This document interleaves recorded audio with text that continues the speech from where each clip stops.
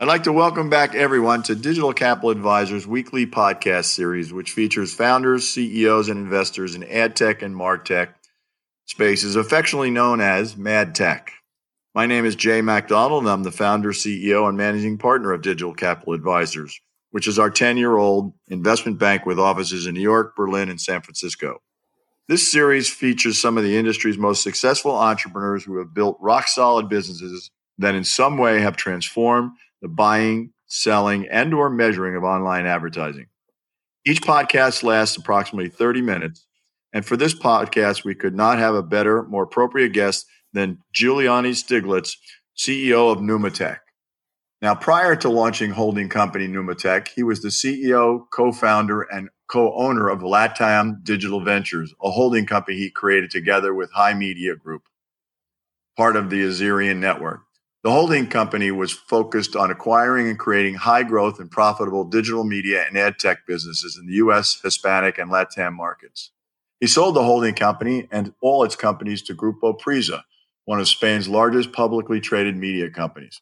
Prior to that, he was the CEO of Orange Advertising, one of the largest U.S., Hispanic, and LATAM-focused ad networks, which he successfully acquired from Orange SA and transformed into LATAM Digital Ventures. In addition to Stiglitz's work attracting new entrepreneurs and companies to join Numatech, he also works as an angel investor and speaker participating in some of those respected events in the industry, which I hope will agree it includes this podcast series. Welcome to the show, Giuliano. Thank you, Jay. So happy to be here. It is quite the bio. It's quite the bio and one of the more impressive ones we've seen, particularly in the area of digital media. So why don't you talk a little bit about your background? Why don't we go back and talk about some of the earlier companies you founded, which ultimately led you to where you are today at Numatech? Yes. I'll tell you a funny story how I sold my first banner on a website I developed. I grew up in Rome, in Italy, and in the late 90s, I started, coding in what it was then HTML1. Wow. And I actually developed myself and I programmed and I created all the content for a website that still exists because it was bought then by a company that still operates it, and still some content that I wrote more than 20 years ago is still there. You can go and check it out. It's called RomeExplorer.com. And so that was one of my, it was definitely one of my first ventures, but also definitely my first digital media ventures. And I remember once we developed it and created the content and we did all that, I put an email, saying, if you're interested in advertising, send an email to this email. And a real estate agent contacted me and it's like, yeah, I want to buy banners. I sell real estate to foreigners in Rome and you got that audience. And so I remember spending days and talking to my best friend at a bar in Rome. It's like, how are we going to price this thing? And it was a static banner on my website. Who I remember I had one of those like early days trackers, how many visits I was getting. And I think, we ended up, it felt like an illegal transaction. We went to this guy's office and we kind of gave him a price and kind of a justification and he cut a check, and it's kind of, we felt like we were, robbing him blind. Doing something illegal, right? Yeah. So anyway, so that was actually my first, banner, and this was probably 1999, and it was a static banner on my own website I had created. And then actually I was a buyer of media because I after that I started another company which was you're gonna kick out of this one. It was called justasecond.com, and we sold secondhand CDs. It was an e-commerce company. Late 90s, early 2000. And then we realized pretty quickly that the way to make money in that kind of business was to sell on the Amazon marketplace. It was the early days of that. And it's quite funny. I could tell you a story of how we found that out another time. But and then so I started placing, ads. Obviously, I was, we were buying ads to kind of drive traffic to the site. Then we also created later on a search engine for real estate. And then we started kind of really heavily buying ads on Google, early days of that, to drive traffic to our site. So then I became a buyer of that. And funnily enough, I created all these companies with a buddy of mine from boarding school. I went to boarding school in the UK. And he then, we decided to, we sold actually one of the businesses, and we closed down the others. He went on to become the chief of staff of the, IMF. And I continued. I'm like, I definitely don't want to do an MBA. I don't want to go back to school. What else can I do? And then, I had a stint at the corporate world. And in 2005, this is 15 years ago, I joined a large media group, and I quickly became the VP of sales for Europe. And I was in charge of selling. They had a large newspaper network, but also what was the name of the company? The group was called Kinnevik. It's a big Swedish group. Oh, sure. And at the time they owned, and they still own part of it, I think, was called Metro, the free newspaper. One of their many businesses. They were a diversified group. And so I also managed their their website. And so that's one of my first, kind of large publishing world, first big kind of digital media deals on our websites. We were still in print and digital at the time. And that's where I really kind of started getting into the digital media world. And after that, I joined Orange, where I was, the VP of sales for Europe. I was the CEO for Latin America and the US, and where, roughly 14 years ago, I started getting deeper and deeper in the kind of digital media tech world. Mm-hmm. And the rest you mentioned it in my CV. The rest is history. The rest is history. But that's how really I got started as an entrepreneur. Then I went to I did several years in corporate, and then, as you said, I bought. I was fortunate to be able to buy the business I was running for Orange in Latin America, which at the time was a very large publisher ad network, and I bought it just at the time when the industry was shifting from ad server to SSPs and programmatic, and kind of I was able to ride that for that wave for quite a while, and as you mentioned, then I bought the business, transformed it, and I was able to sell it and have an exit in very quickly in a matter of 2.5 years. So that's led you to where you are today, which is Numatic. Tell us a little bit about Numatic and what the various businesses are. Yes. So then, after that, it took me some time to, decide what I wanted to do. And, I started building a group of companies, which today they form, Numatech, and basically, it's a diversified, has kind of two souls, right? On one hand, it's basically a holding company investing in, in the MarTech space, on service company, kind of technology enabled service companies, if you like.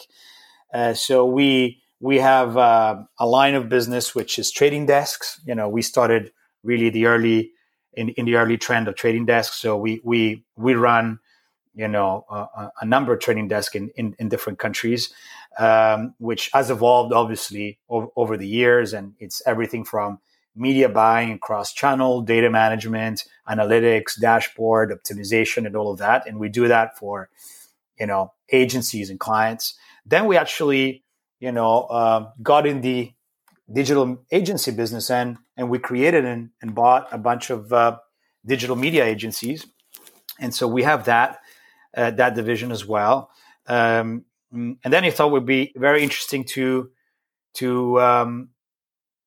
actually, since we don't develop technology, we wanted to start a kind of large partnerships with big top tier, tier 1, tier 2 technology companies, and be their, channel partners and reselling arms in markets that they might not be interested in developing themselves. So we are this exclusive resellers, for example, in several markets for Zeta Global and their suite of products. So that's a very interesting opportunity to us to kind of sell technology directly to brands and agency, and we have businesses doing that. We have a group of businesses entirely focused on performance and growth marketing, which is doing very well.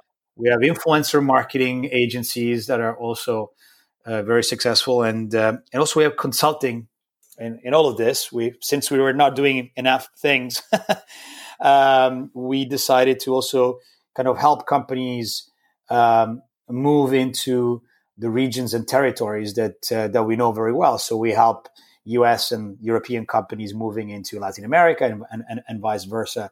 And so all in all, today we have this diversified group operating in 22 markets, 30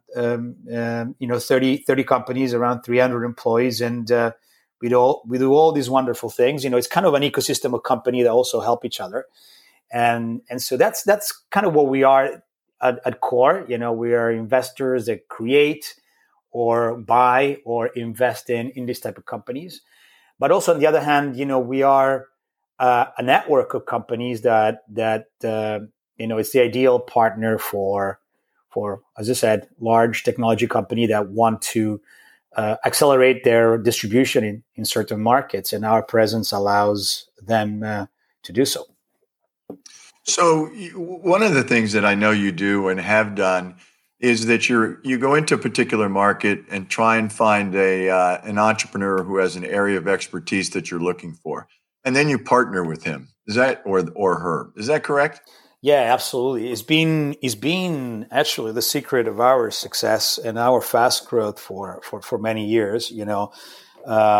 Sometimes it's an executive in a corporation that really we at heart is an entrepreneur or frustrated entrepreneur because he's in the corporate world, and we understand that. We live both experiences, but we are entrepreneur at hearts ourselves.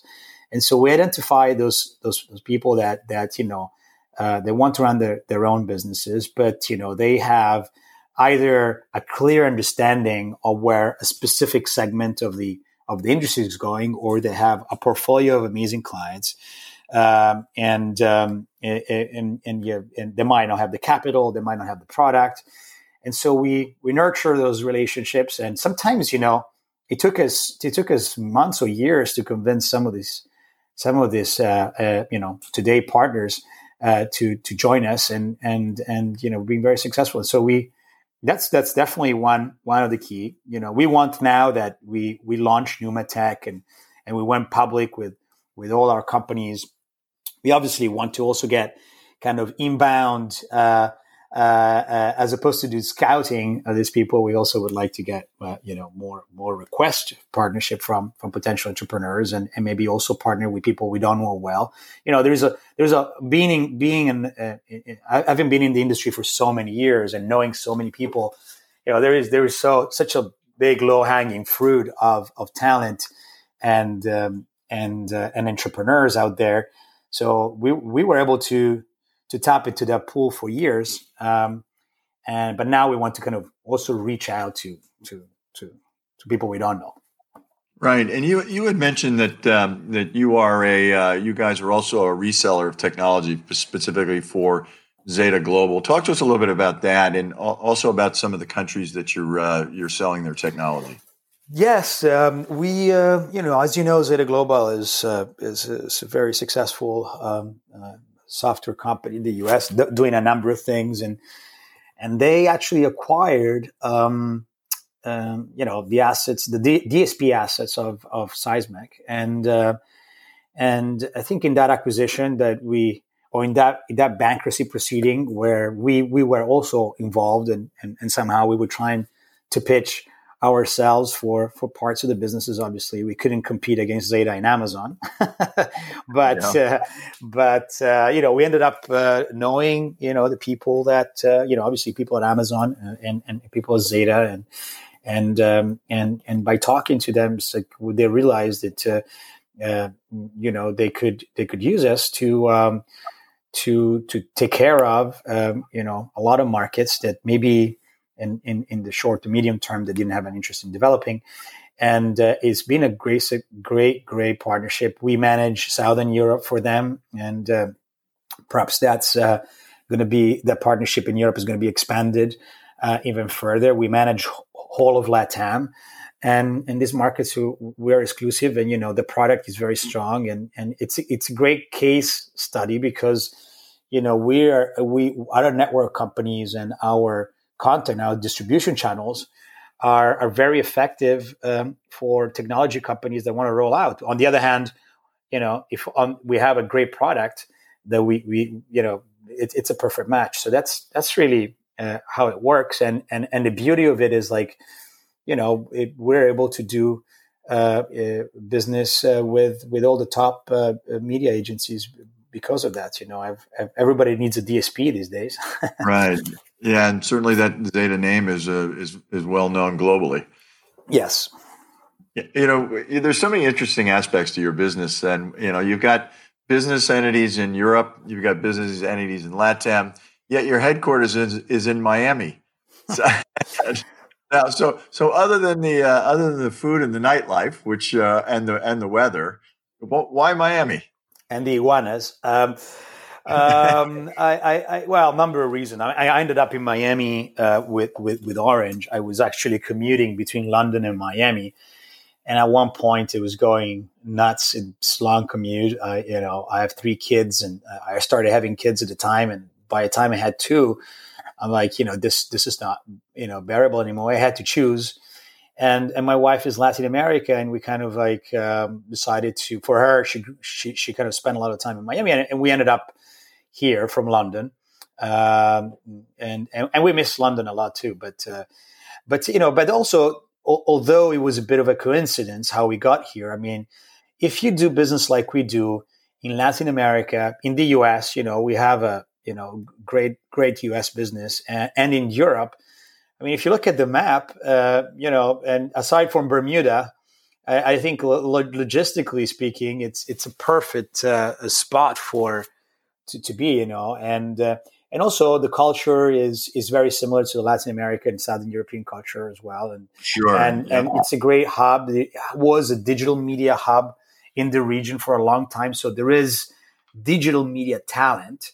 I probably for a long time it struggled with other types of tech talents, which, by the way, right now it's thriving, I think. But so it's a perfect spot, and obviously Florida being as it having its tax advantages and all of that, it makes perfect sense. Yep. No, I understand. So what's interesting about your background is if you got an extensive background, in a variety of different sectors within MarTech, and you've also been at it for a while. So unlike some folks that maybe have started their first business in the last 4 or 5 years, you've actually seen tough times just from an economic standpoint in 2007. And now we've been in a pandemic here for the past 9 months. So as you think about, your management style, how have you managed these disparate, or these businesses in disparate locations, right, during COVID? And has your management style changed at all? First of all, I like to say, as opposed to other industries, I feel like, our industry is been, so blessed, and, and oftentimes during time of crisis, has thrived. Right. So, I would say that we haven't suffered, the same way in both crises. The same way that other industry have. So I would say that I had an easier job than many other CEOs. But I don't think like people change. I don't think management styles really dramatically changes as you grow older. We certainly adapted very quickly. We had to adjust like everybody else did. We had to make contingency plan. I think we had to understand very quickly, the nature of this business has been a great exercise in getting as when the times are good, you don't go so deep into everything you do, right? And we had to. And luckily, I guess, a bit we were lucky, and a bit, kind of these are businesses that we built over a number of years for a reason. We didn't lose any business throughout this pandemic. They're very, very resilient. Some had a couple of tough months, but as a group, we haven't lost money in any single month. And we scraped through. But yeah, I think you learn a lesson. As a CEO, you have this pressure. You have to be the leader. You have to give answers, and you have to show that you have the solution. And frankly, I'm surrounded by a team of business partners and top management team and actually employees, which is very strong. And oftentimes they told me what to do. And as a CEO, as opposed to often coming up with the idea and implementing it top down, my role has been to listen to the talented people that I have in my organization and listen to all their opinions of what we should do, filter it, and come back with the best solution, which is typically also my management style anyway. So I don't know if that answers your questions, but that's how we operate. Yeah, no, it does. And it kind of, I want to stay on the thread because, a lot of CEOs are, it's my voice and my way. And I think a lot of folks have learned the lesson that, particularly in certain businesses and certain sectors, that you're only as strong as the people you have. And you can learn that the hard way, or, in your case, you learned that early on, that's how you make money. So what are some of the things you look for in people generically when you look to bring them on as partners? I think, the first, it depends on what positions, of course, but I think this industry, I said before, it's blessed in a way, but also it's not very forgiving industry as well. At the same time, for talent in it, so I think, I look definitely for resilience. I look for entrepreneurship, and I look for complementary talents. I look for people that are better than the people that we already have in our organizations. And so, and then oftentimes, it's a very technical industry what we do. So obviously we have to look for skills. But if you look about, if you want to go more into the character traits conversation, I think in this industry, if you're not resilient, if you're not willing to change and evolve constantly, and if you now have that gut of where the industry is going, because it evolves at the speed of light. I don't think you have what it takes to stay on for a very long time. Then you should choose a different industry. Right, but as I think I was, I'm really curious about what I call your partners, the people that really run your business, that actually have equity stake in your business around, because you're obviously. It's a very diversified from a geographic standpoint. And so you've got to have the right people that you trust and let them go. Yes, right? Correct. And that's the other thing. When you're looking at partners, these are the people who if you specifically want to focus on that type of talent, I think, trust is probably up there. They have to be entrepreneurs, and finding out, some people say, finding out if somebody's really an entrepreneur, it's a task, and some people say, it's a myth, is this myth that everybody wants to be an entrepreneur, everybody wants to start their own company. But at the end of the day, it's not true for everyone. So are they people that are trustworthy? Are they people that are independent and travel and work, very, very far away from where we are in Miami? Right, we have businesses in Bolivia, in the US, in Colombia, in Italy, in Spain, everywhere. So it's like in Mexico, in the Dominican Republic, in Guatemala. So like, are they prepared to do this months on end on their own? Of course we talk and of course we mentor, and of course we help in many ways, but are they independent? Are they trustworthy? Are they resilient? Are they really entrepreneurs? And I think, we also realize over the years of mistakes we made, like, we are a very commercial organization. So, some of our biggest wins is like, are these people, they have that empathy and that, kind of those sales skills, and are they, do they come with, portfolio of potential clients? And, we look into that, and that's reality. Sometimes you have some entrepreneurs that probably have a lot of potential, but when, self-financing all of this, you want to get to cash flow positive as quickly as possible. And you don't have the luxury to waste 5 years losing money before you hit it big. Right. And your companies, by and large, I remember from an earlier conversation, make money very quickly. Yes. I mean, it's, and by nature, it's like we had to be, we initially, as a need, we self-funded the company.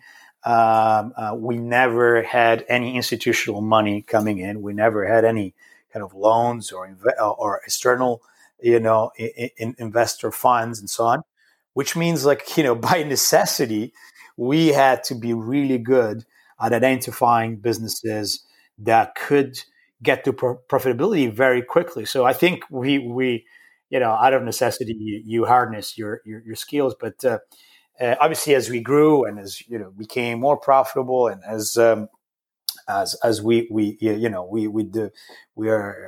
been profitable and cash flow positive almost from day one. But now we could do bigger deals. Now we could take bigger risks. Now we're prepared for some strategic investments that we know take longer to lose money for a while, right? But it's I think it's good health check. The fact that, sometimes in the industry, with all the crazy amount of VC money that flows around, especially on the technology side, Yep. I think it's very healthy to think of a business. I know it's going to sound ridiculous, but to think of a business as something that has to make money, right? So I think it's very healthy, and I think we harness that skill. And I think sometimes we're a bit too family run in that style, where like we're pinching pennies, and we'll treat every business as something that has to be profitable as quickly as possible. But I think it's extremely healthy, and as a result of that, we have created extremely healthy businesses that then, thanks to this kind of crunch, it's just kind of grind at the beginning to get to profitability as soon as possible, they develop, a very healthy dynamic. Right. Well, VCs have been pouring. What's interesting is the pandemic did not really slow down much the investment in technology and in digital media. In fact, if you take a look at the public companies on the tech side, they've done ridiculously well for the past 4 or 5 months. But now the new market seems to be LATAM, right? Folks are by and large, particularly from the U.S., have generally shied away from looking in LATAM. But yet we're hearing more and more companies very, very interested in the market because, is that because Europe is well developed, APAC well developed? But the two regions now that money is looking at moving into is LATAM and also in Africa. Yeah. So I want to talk for a second or two about the kind of your view of the dynamics of the LATAM region. Look, I mean, we were born as a company in LATAM, so we are like kind of the opposite example, and we believed in LATAM. I think what very few people believed in LATAM. I think it's a challenging region because the way a lot of companies look at it, especially European and US companies, like, they have those huge markets in Europe to develop and US to develop. Until they've developed those, why entering a market made of all these markets, all these currencies, all these different legal systems. Yeah, I mean, for most part, there is basically two main languages, Portuguese and Spanish. So that makes it easy. But even the cultural nuances, it's not a homogeneous region. There are common cultural traits, but, a Mexican is very different from a Colombian and an Argentinian. So I think to look at Latin America can be challenging for all these reasons. And that's why a lot of people is like, hey, let's conquer the US and let's conquer Europe because of the complexity of LATAM, or APAC because of the complexity of LATAM.